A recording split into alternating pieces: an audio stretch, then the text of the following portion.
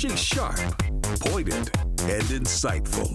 This is Stacy on the Right on American Family Radio and Urban Family Talk. Now, Stacy Washington. On the left, it's pure politics. They're playing with people's lives. Again, American citizens and people who legitimately want to come here who aren't criminals. They're playing with their lives for politics. And by the way, the Democrats have this wrong.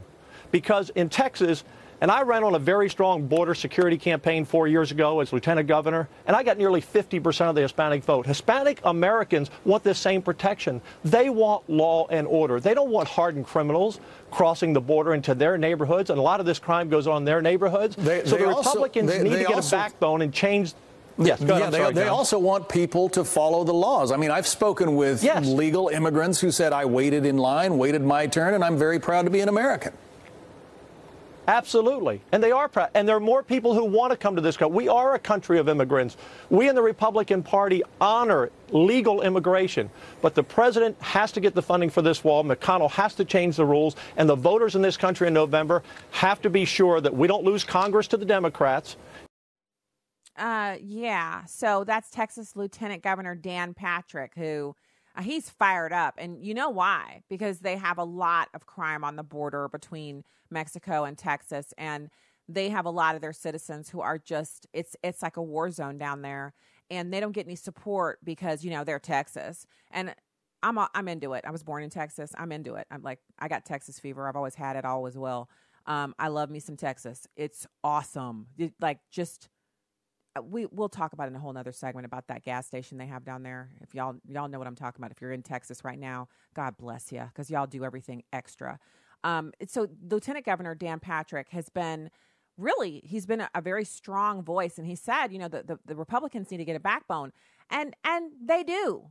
What are the Republicans doing right now? Why are they not strong-arming the Democrats? Why are they even letting the Democrats act like they have any control? They spent the last 12 months barely doing anything, like they don't have control. I know they have a very slim margin, and they can't. They have 2 senators in the Senate who they just get picked off so easy. But is it not that they're supposed to be out doing, you know, the smoky backroom deal or whatever it's called, and just telling their colleagues, look, not only are you not going to get any money this cycle, but we're not going to be your friend on cable news. We're not going to be in the media defending you and acting like you're one of us if you're not with us on immigration. That's a signature issue for the president. We can't get you on that. We're going to be looking for somebody to primary. We're going to be on somebody else's side. Why is that not happening?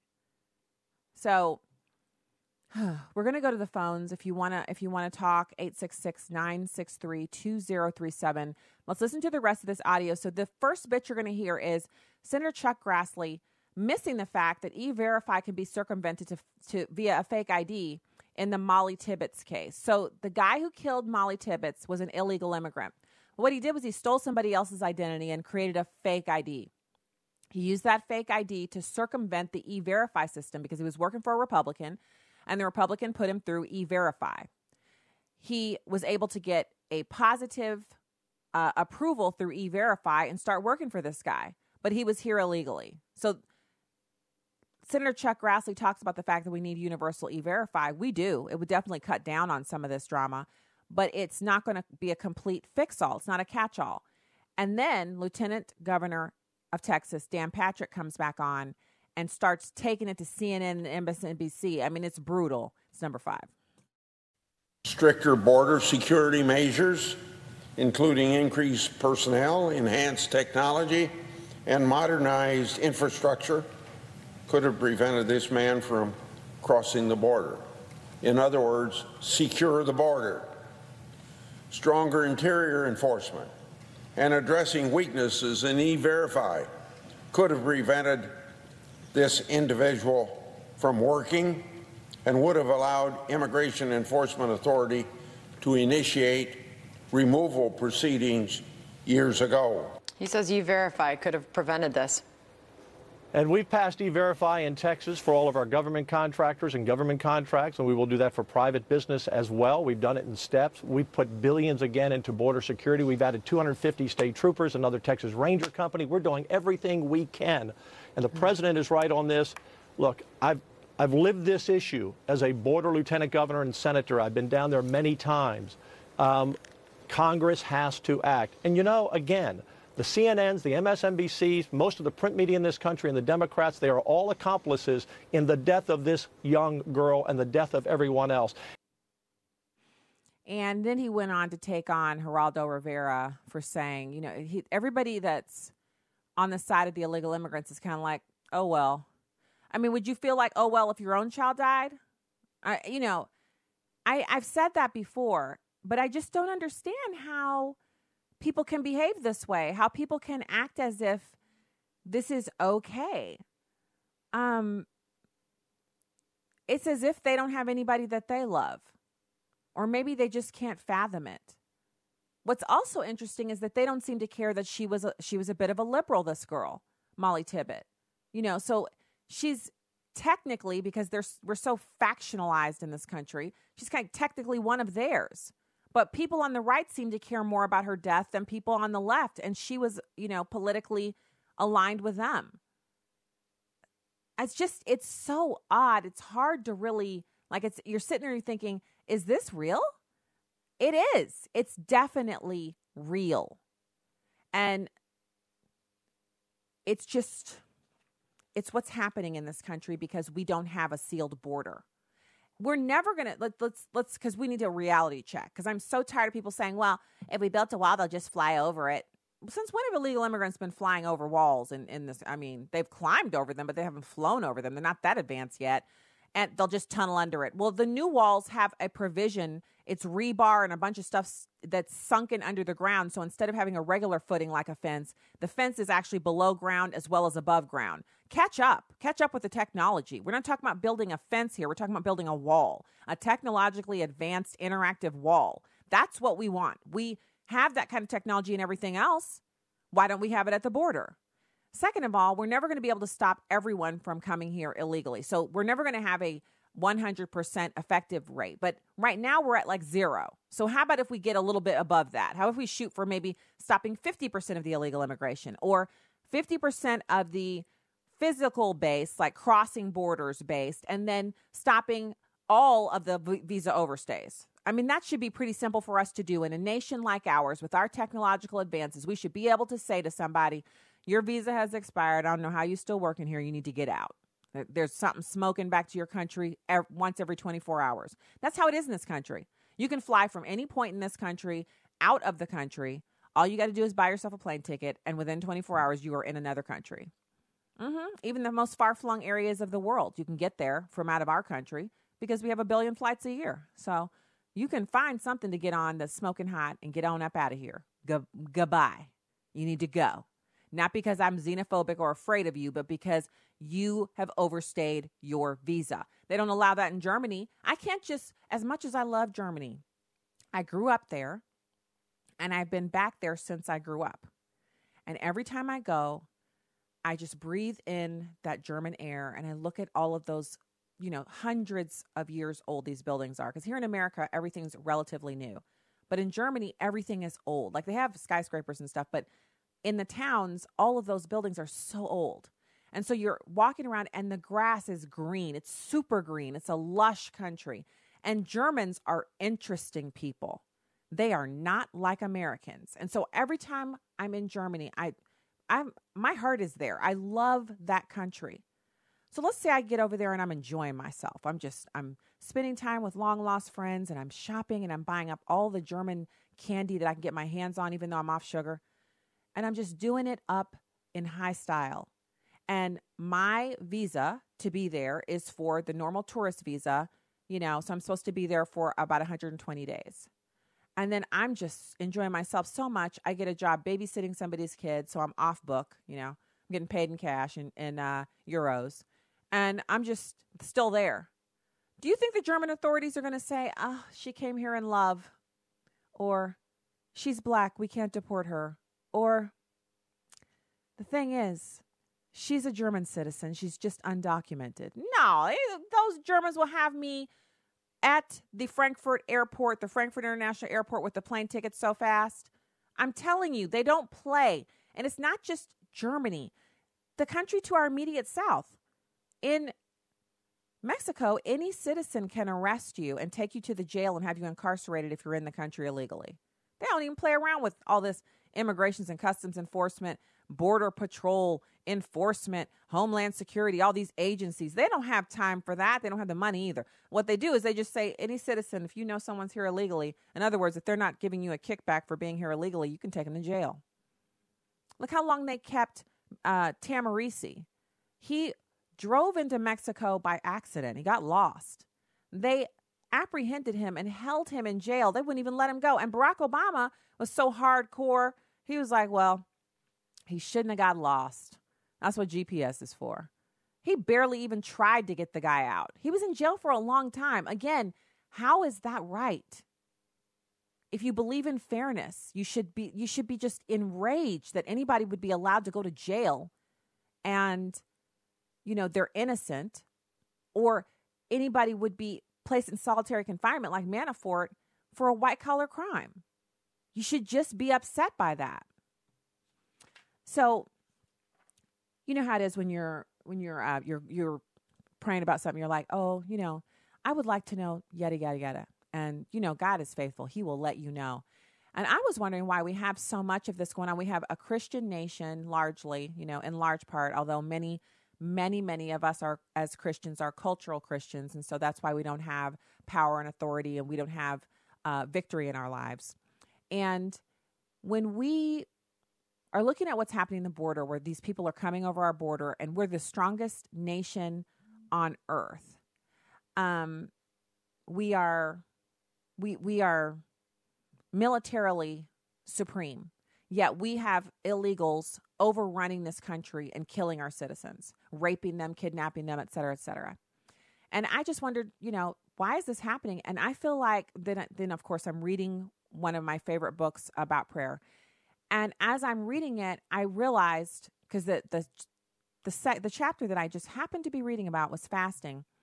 So prayer and fasting moves the hand of God. And in historical times, recent and biblical times, when nations were under attack or threat of attack, they would fast and pray, and the Lord would protect them.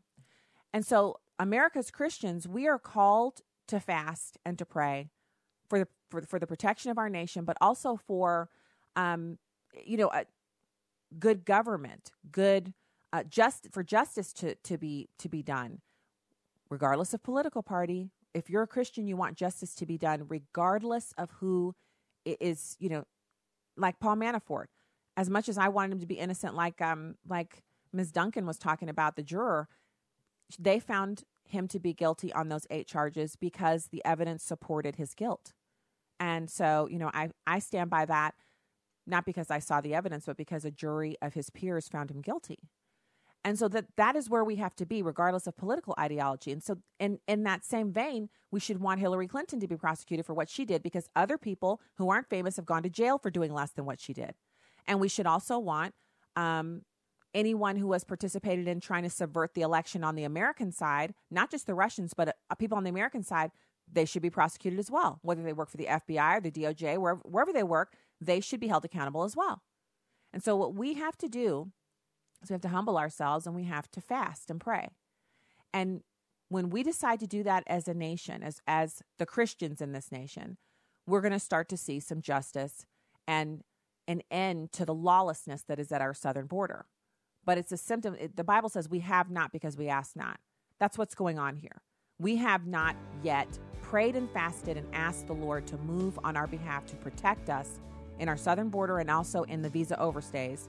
And because of that, we are seeing this lawlessness. And we ought to be praying and fasting that our legislators would find their backbone, that these Republicans would find their backbone. So we know what we have to do. Okay, when we get back, we're going to have Jeff Dickens from Newsbusters. Come on, y'all. You know the Newsbusters guests are always awesome and on point. So stay there. We'll be right back.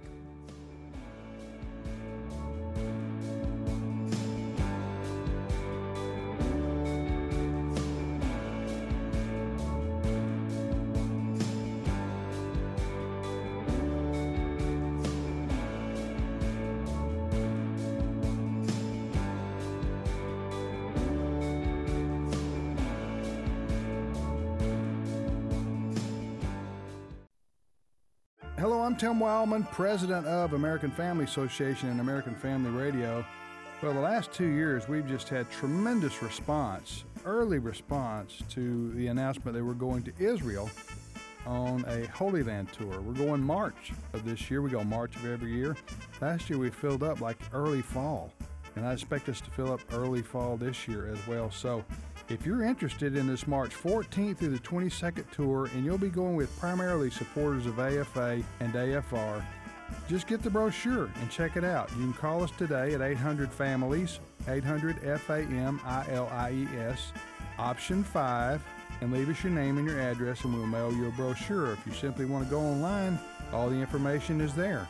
It's at twholyland.com, twholyland.com. If you want to go in March, we're filling up, and we're filling up fast. So check it out, twholyland.com. Hello, this is Bishop Harry Jackson of Hope Christian Church in Beltsville, Maryland. Jesus said you would do greater works than he did. God says, hey, if you do my will, I'm not only going to back you in ways you have never seen, I'm going to protect, I'm going to provide, and I'm going to be with you. Start small, but dream big. What's dreaming big? Dreaming big is knowing that God is going to use you, hoping against hope, not settling that I got to do the status quo and do what everybody else did in order to get this little bit that I want. I'm just one of the little people. I'm a nobody. All the big people today were nobodies at one point. Everybody that's famous now came through that terrible tunnel of anonymity, of being looked over, passed over, refused, underfunded, left behind, rejected, dejected, subjected to whatever others wanted to put on him. But sometime, Psalm 66 says of God, I have allowed men to ride over your head, but I brought you out into a wealthy place. God wants to bring you out, me out. As we start small and dream big, we're faithful and we walk in his anointing. We let God dream his dream through us. We operate in teamwork to the glory of his name. We let our little ego take a lower place to his glory, and God, bam, shows up and does something that we can't do.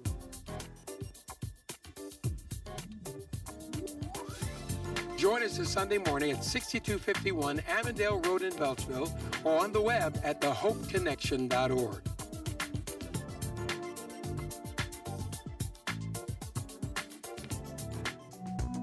You can download episodes of Stacy on the Right from the podcast page on AFR.net or UrbanFamilyTalk.com. Now, back to the show on American Family Radio and Urban Family Talk. Hey there. We're still working on getting our guest, Jeff Dickens from Newsbusters. I wanted to tell you guys about this story, and I feel like we're getting close to a place where everybody's just going to be so fed up. So you might have seen, and these two things connect together tangentially. You might have seen last night or this morning an announcement by CNN that they have suspended a contributor of theirs. His name is Paris Denard. He's a man I happen to know personally, a generous individual. And I promise you, he really is that person that you see on television. He's very patient. He's an upstanding individual. And I'm saying that because that's what I know of him. And so it's come to light that at a previous place where he worked, he was involved in some, basically some inappropriate behavior with some of his coworkers who were women. He was propositioning them for dates and things like that, and also using some language that was inappropriate for the workplace. He was fired for that behavior from that organization, and he went on to get other jobs. He's worked at a number of different places since then, and now he's with CNN, where you often see him. He's also a surrogate for the White House, where you often see him defending the president and the president's policies.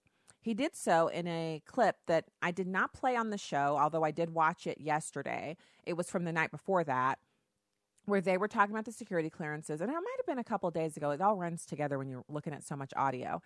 And in the clip, this former CIA person, whose last name is Mudd, Mr. Mudd, was on there losing his mind because Paris Dennard said that if you have an active security clearance, it makes you more valuable in the private sector to provide commentary, or if you're a consultant in a consulting business, if you can say, I'm a current security clearance holder at the secret level, top secret SCI, so secure, compartmentalized, so that's even better than top secret. And there's even stuff above that.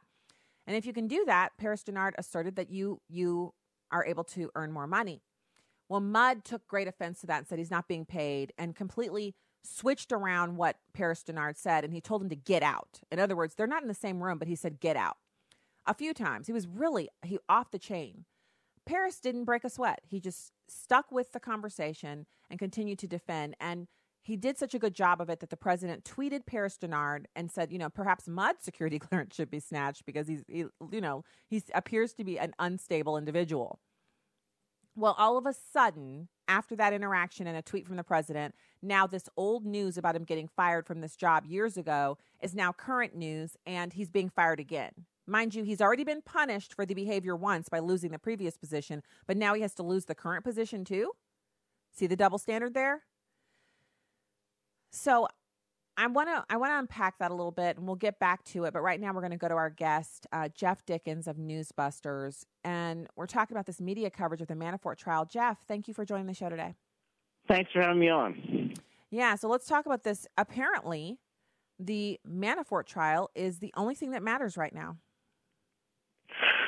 Right, yes. Manafort trial, the Michael Cohen, the media is pushing it, and they're bringing up the I word already, impeachment. Certainly on the cables yesterday, MSNBC and CNN. So they're kind of a one-track mind at this point. So why? Is it because they're dancing around in their cloven hooves, as I have said many times today on the show, because they think impeachment is imminent?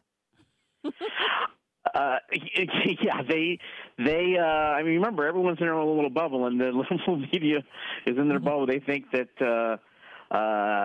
this is over, that this is how they're going to get Trump, and it's just only a matter of time and days. And meanwhile, of course, the other side is our side is sort of just like, this is at most a campaign finance violation, possibly, and even that's really not clear.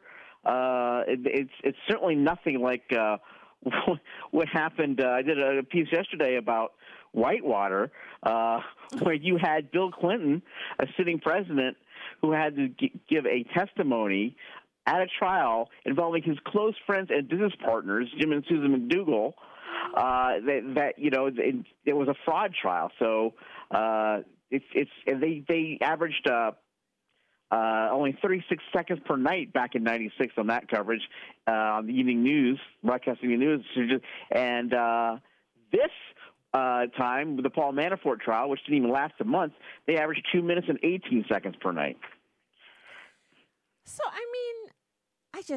I don't get it. I just want to run down a couple things that I know are news that they could be talking about, like Reality Winner. Remember that name? This chick just got the longest sentence ever for leaking U.S. secrets to the news media, and she's pretty young. She got a 63-month sentence. She was sentenced by a federal judge in Augusta, Georgia. The longest sentence ever given for a federal crime involving leaks to the news media. This chick is literally like making news. That's news, and they're not gonna cover it. Right. No, and the other point too is like the Manafort trial.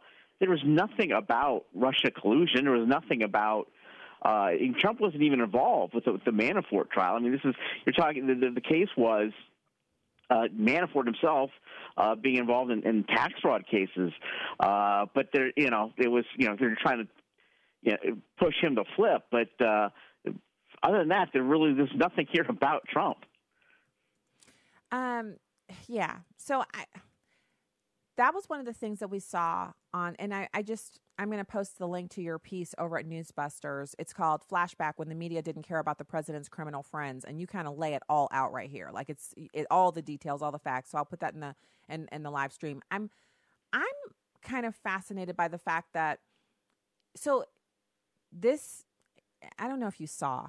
There's this great interview with Manafort juror Paula Duncan, and she's talking about you saw that. So what I found fascinating about her chat with Shannon Bream was that in certain instances during the trial, they had people come forward and testify, and when people testified that they found incredible, they were not credible to the jury, it was largely due in part to the fact that they flipped. So they were guilty, but they received immunity for their testimony, and they flipped against Manafort. And so that kind of went against their credibility.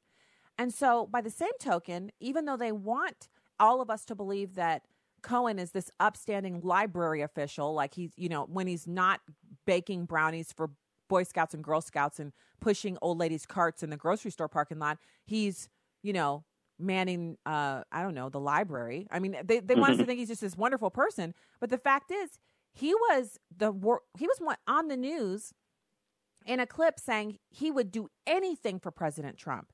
He would do anything for him. And then he flipped and said now that the president's guilty of collusion and he has evidence of all these things. So why would a jury consider his testimony and find it to be credible? Beyond that, why would the news media offer him this cloak of credibility after he's literally contradicted himself? Well, it's pretty clear. It's like we just saw this recently with our good friend Omarosa, where they couldn't stand her, and now she's all over the news media because she's against Trump. It's really that simple.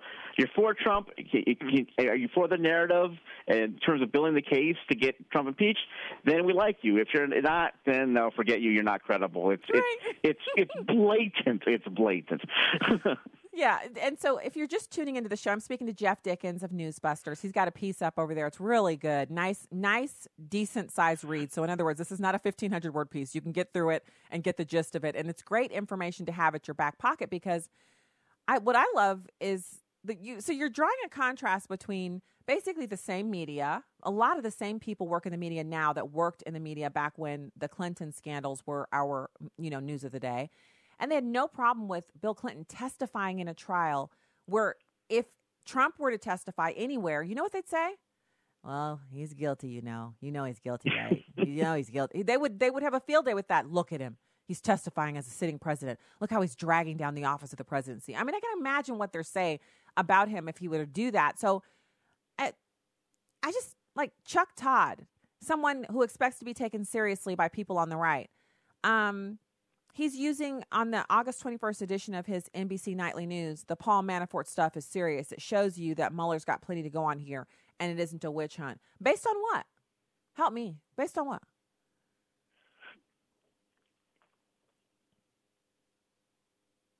Oh, no. Have we lost our guest? Oh, I'm sorry. Oh, yeah, I did. I know. No, I thought you were posing a hypothetical question. Sorry. Based on what how can Chuck Todd say that the Paul Manafort stuff is serious in relation to Donald Trump? It's serious for Paul Manafort because he's facing jail time. But it's not serious for Donald Trump because Donald Trump didn't even know Paul Manafort when these things that he's been convicted of were occurring. You're right. It's a really weak link, and again, because they're trying to build all these verdicts came down at the same day, so they could sort of build this narrative of Michael Cohen, Trump's former attorney, Paul Manafort, Trump, former campaign manager. Even though, as you did point out, Manafort wasn't working for all this stuff that happened well before Manafort was working for Trump, and Manafort didn't even work that long with him. But it's that narrative. It's just like, okay, can you help build help build the impeachment case? And it doesn't matter that it's barely linked. So turning to Cohen then, because I think the Manafort thing, the thing about the Manafort trial and case that is most disturbing to me is that the man is being kept in solitary confinement for 23 hours a day. I cannot understand or fathom why that is being allowed, why the judge is forcing him to do that. It's impacting his mental health if that's what's actually happening. You know it is. And so it's terrible. It's a miscarriage of justice, especially since it was done before he was convicted. It's one thing to put someone in solitary after they've been convicted of some heinous crime. It's another thing to keep them in solitary while they're being tried. It's just ridiculous. But I'm moving to Cohen, which that's what liberals are now calling their smoking gun. They've taken to calling the president of the United States an unindicted co-conspirator. Exactly what is it that Cohen could say that wouldn't be his word against the president of the United States? Unless he has some sort of like recordings or lately I've been kind of just sort of skeptical if there's anything there in terms of recordings. I mean, with Omarosa was bragging about, I've got recordings, I've got receipts, and there's nothing there. I have yet to see anything. I see a lot of smoke, but I don't see any actual fire when it comes to the whole thing. All of the startup was about Russian collusion, and so far we haven't seen anything that ties the Trump campaign to Russia. Yeah, but at this point, Jeff, I don't think that leftists care about Russian collusion anymore. They would love to be able to prove it, but they don't actually care about that. What they care about is getting something with which to impeach the president. And Maxine Waters doesn't even feel like we need anything particular. She feels like we can impeach him just because we don't like him. So with the Democrats looking at the midterms, does it feel to you as if the timing of this and the media furor surrounding this puts Mueller in jeopardy of having his investigation appear to be something that's being used to influence the midterm? I think that's already pretty clear. Yes, I think if the Democrats were to win in the midterms, and I'm sure the media feeling a little bit, you think this is going to help the Democrats win seats. The next 2 years will be the Democrats, if they win control, will be them conducting hearings in even as flimsy as certainly the Manafort thing here and Cohen thing seems. They can tie up Congress for the next 2 years. And that's what the liberal media wants. They just want to slow play. Even if it doesn't end in the Trump impeachment, they can just kill the 2 years of Trump's first term, and then then it's time for another presidential election. So that's a big part of the plan here. Yeah, but I just don't see Americans letting that work. We're right now on the air, with this huge audience nationally, and it's the tip of the spear people. That's what I like to call, the people who live in the more rural parts of the country, conservatives who are in big cities, but they still live like they're in the rural part of the country. They know how to cook, they know how to clean their own homes, and they take care of their own vehicles. They're very self-reliant, gun owners, people who go to church once or twice or 3 times a week. Those kind of salt of the earth folk are not seeing this it's a spectacle as something that's going to make them stop voting for Republicans. So do you see some other strategy that the Democrats are going to employ to get their voter base out other than, look, he's evil and some people he knows have been convicted of something? Well, that is it. That's what the media and the Democratic Party, they're just going to push. Look, there's something there, and they're going to try to drive out their base. That's kind of where these elections are coming down to. Is like, can you get your base out? It's been that way pretty much since, I think, the 2000s. So the question is, the media also, conversely, in terms of driving up the Democrats and getting them all upset about impeachment, they want to depress the GOP base and Trump supporters and just say and try to think, oh no, is there something here? And most won't be fooled, but who knows? Maybe some would be like, oh gee, maybe there is something really bad here, and they won't come out to vote. So at least I think that's their game plan. I don't see that working, but anything's possible. And I'd rather not look at the polls. I'd rather just have people be very motivated to go out and vote for the candidates they feel will represent them in the best way. Jeff Dickens of Newsbusters, thank you so much for joining in today. Thank you so much. All right, great to have you here on American Family Radio and Urban Family Talk.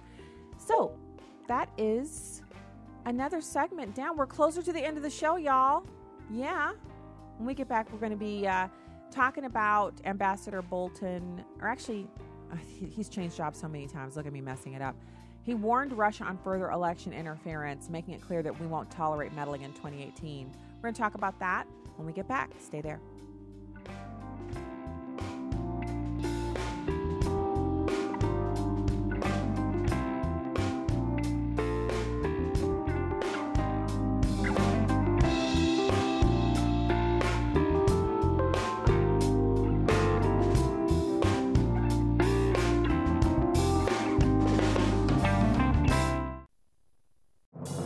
What does it take to live an uncommon life? Here's former Super Bowl winning coach Tony Dungy with today's uncommon moment. In practice each week, our team would run our plays against the look squad. That's what we call our backup players who simulate the other team's techniques as closely as possible.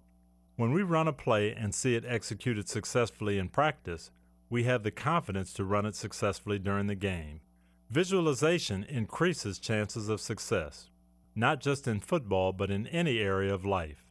Think of life as practice and the visions and instructions of Scripture as a look squad.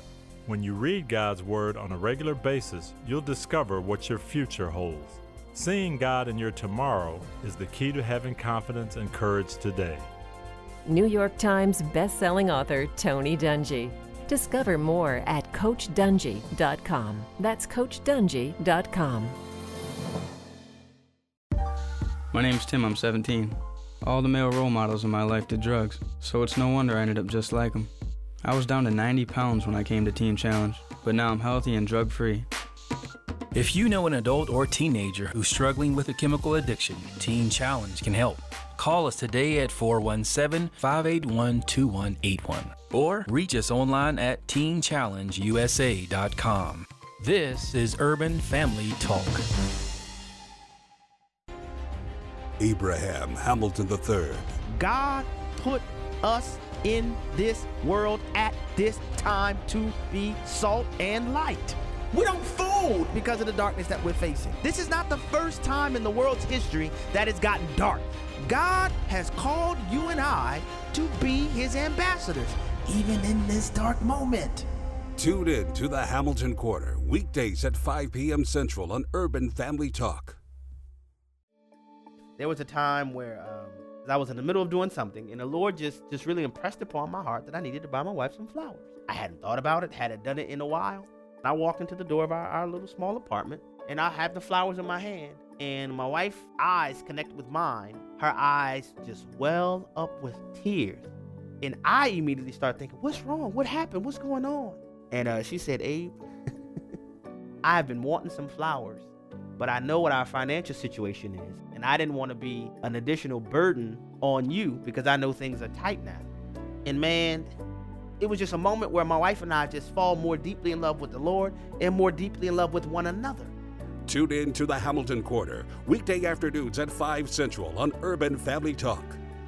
By relying on him. Oh, God. Oh, Lord, I thank you.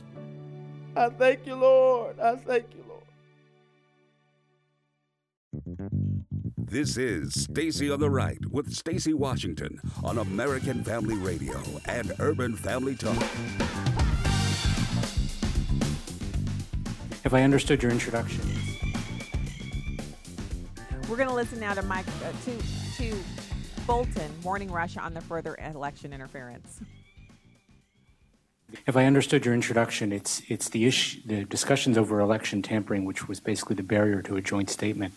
I'm wondering, did you hear anything today that gave you optimism that Russia was not committed to interfering in the midterm elections? And what messages did you specifically send to warn your counterpart today that that would not be tolerated by the U.S. administration?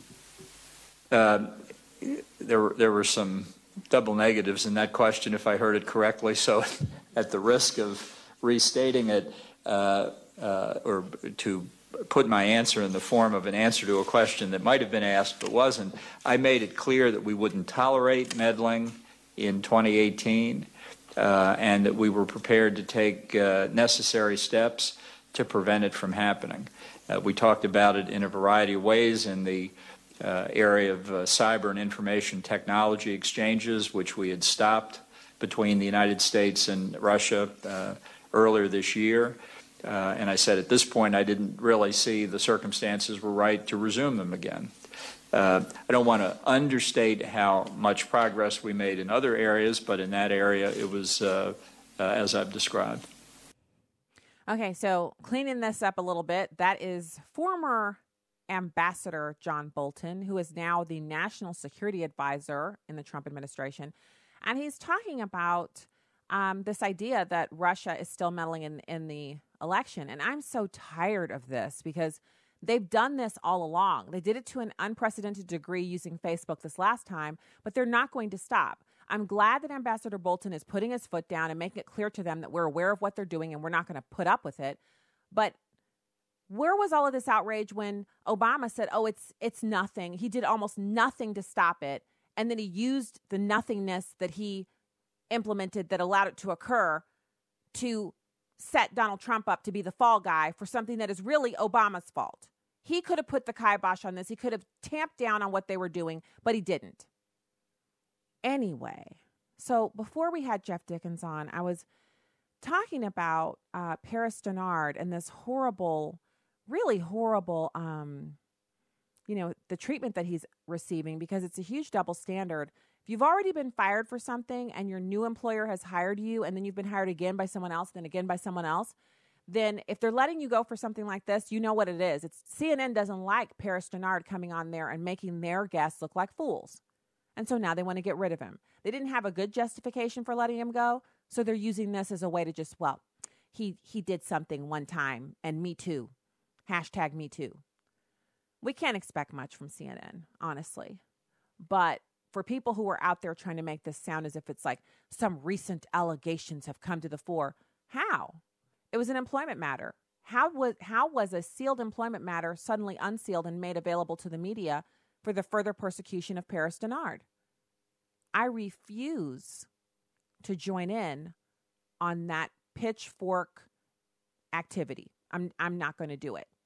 But it brings us to another tangentially connected incident, which is, so you got the Human Rights Campaign. You guys know about the Human Rights Campaign. It's this organization that advances the agenda for the LGBT, ETC, XYZ movement.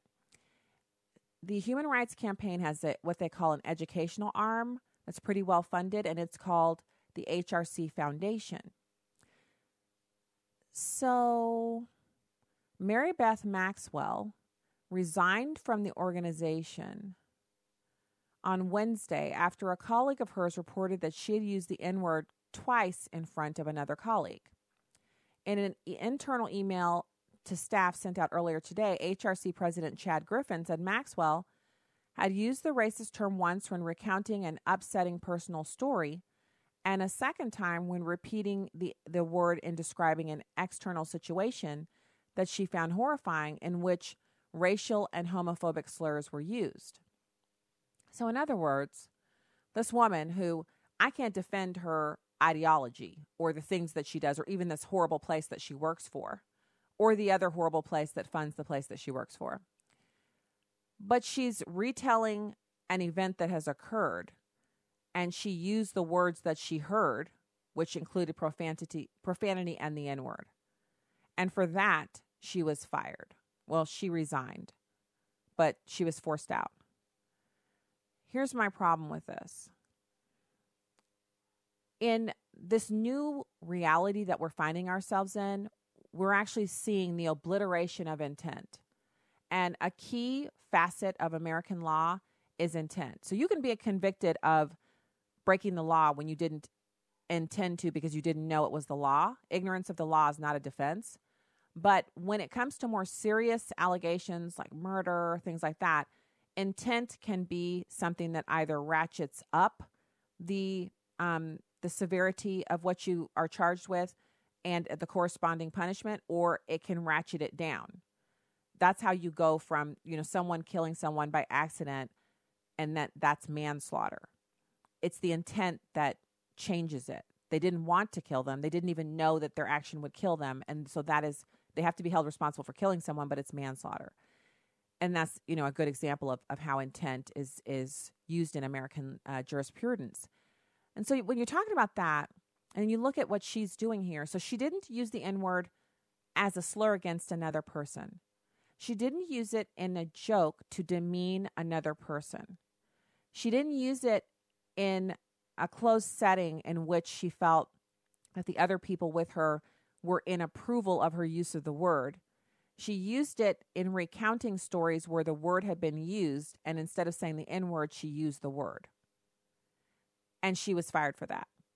So I feel like we're approaching a place where we're going to hit the wall on this type of kind of thought police, speech police. And in parts of the country, we've already hit that wall. You see people openly flouting these new so-called rules of order and convention because they're sick and tired of being told what they can and can't say.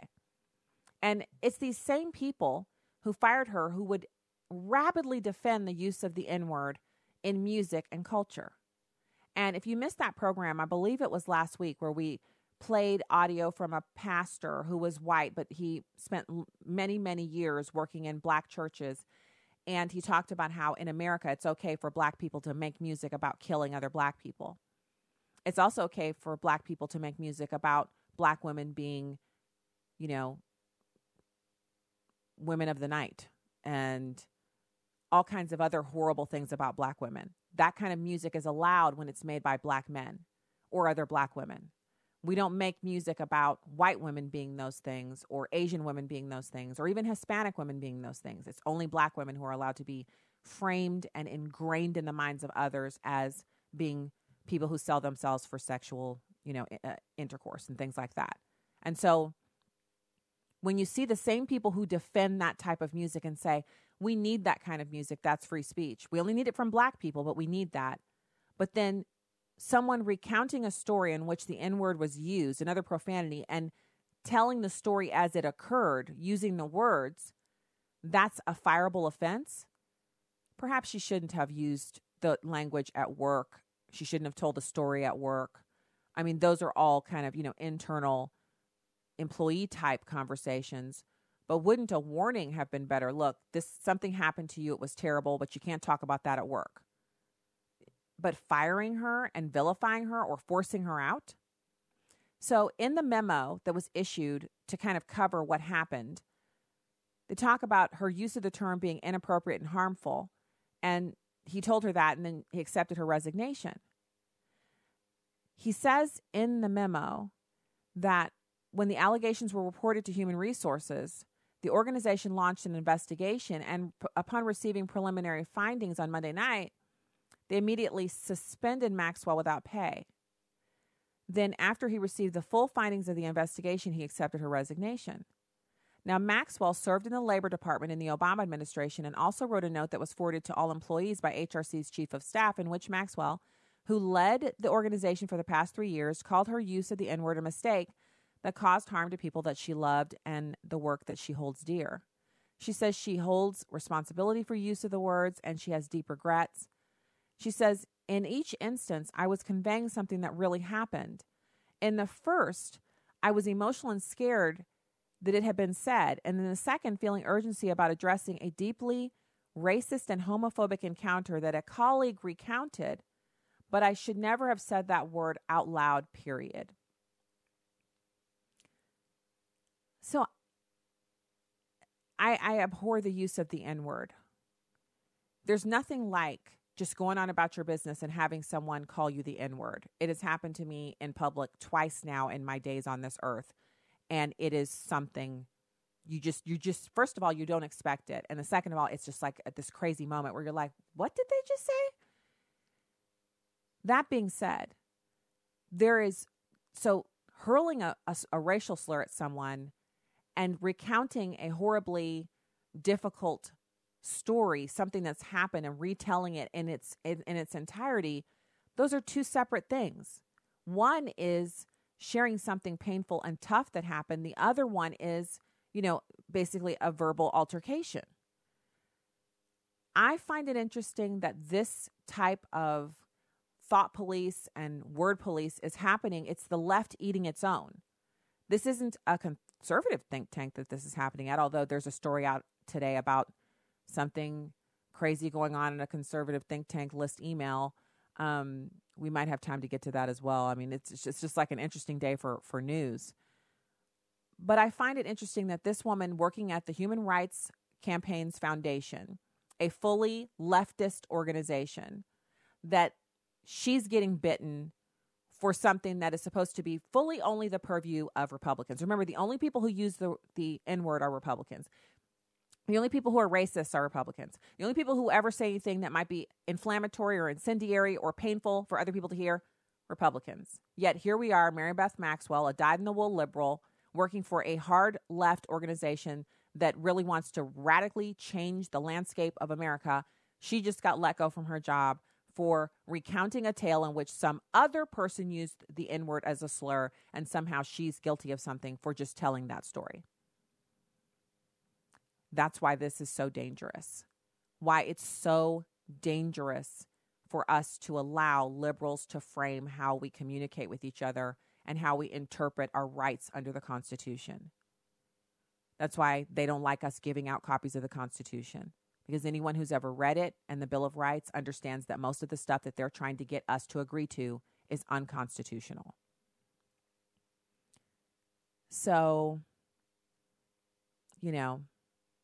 I had a friend joke,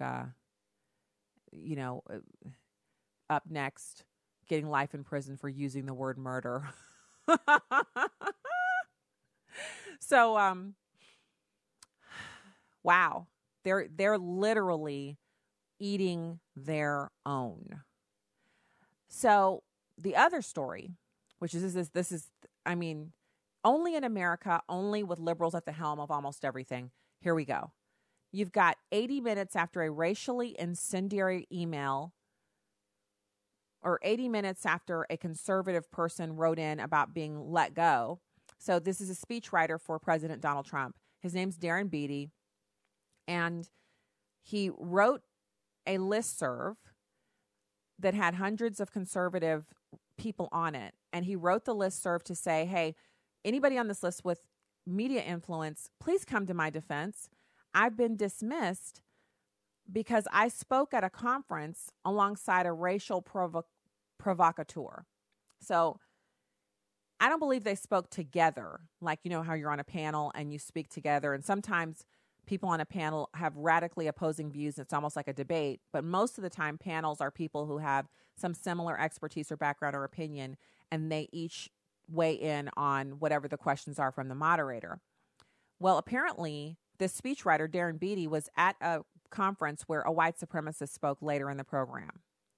So there is no evidence that Darren Beattie knew the white supremacist, or that he was in league with the white supremacist, or that he agreed with his views. In fact, that is one of the things that happens at conferences. Is you'll be at a conference and you'll be speaking out one topic, and then later in the panels, there'll be someone else who is presenting the opposing view to what you presented. And you can still be on the same side of the political aisle, but one person is saying, we need to have amnesty, and you're on another panel saying amnesty is the devil. It's what leads to illegal immigrant crime. We need to seal the border. So this happens. But without doing any investigating or finding out what exactly was the reason why they were both speaking at the same conference, like maybe looking at the schedule and seeing what they were each speaking about, Darren Beattie was fired from the White House. He asked for help, and all of a sudden, everybody starts chiming in, and some racially incendiary things were said. And now the listserv has been disbanded. The listserv was a part of the Claremont Institute, which is a conservative think tank. So this infection created by the left, where we can't say anything to each other and nobody can be offended, it's infiltrated right-leaning think tanks, and now they're disbanding stuff too. There has to be some higher level thought that's available to us that could prevent us from going down this road. God bless you. I'll be back with you tomorrow, Lord willing. Have a nice night.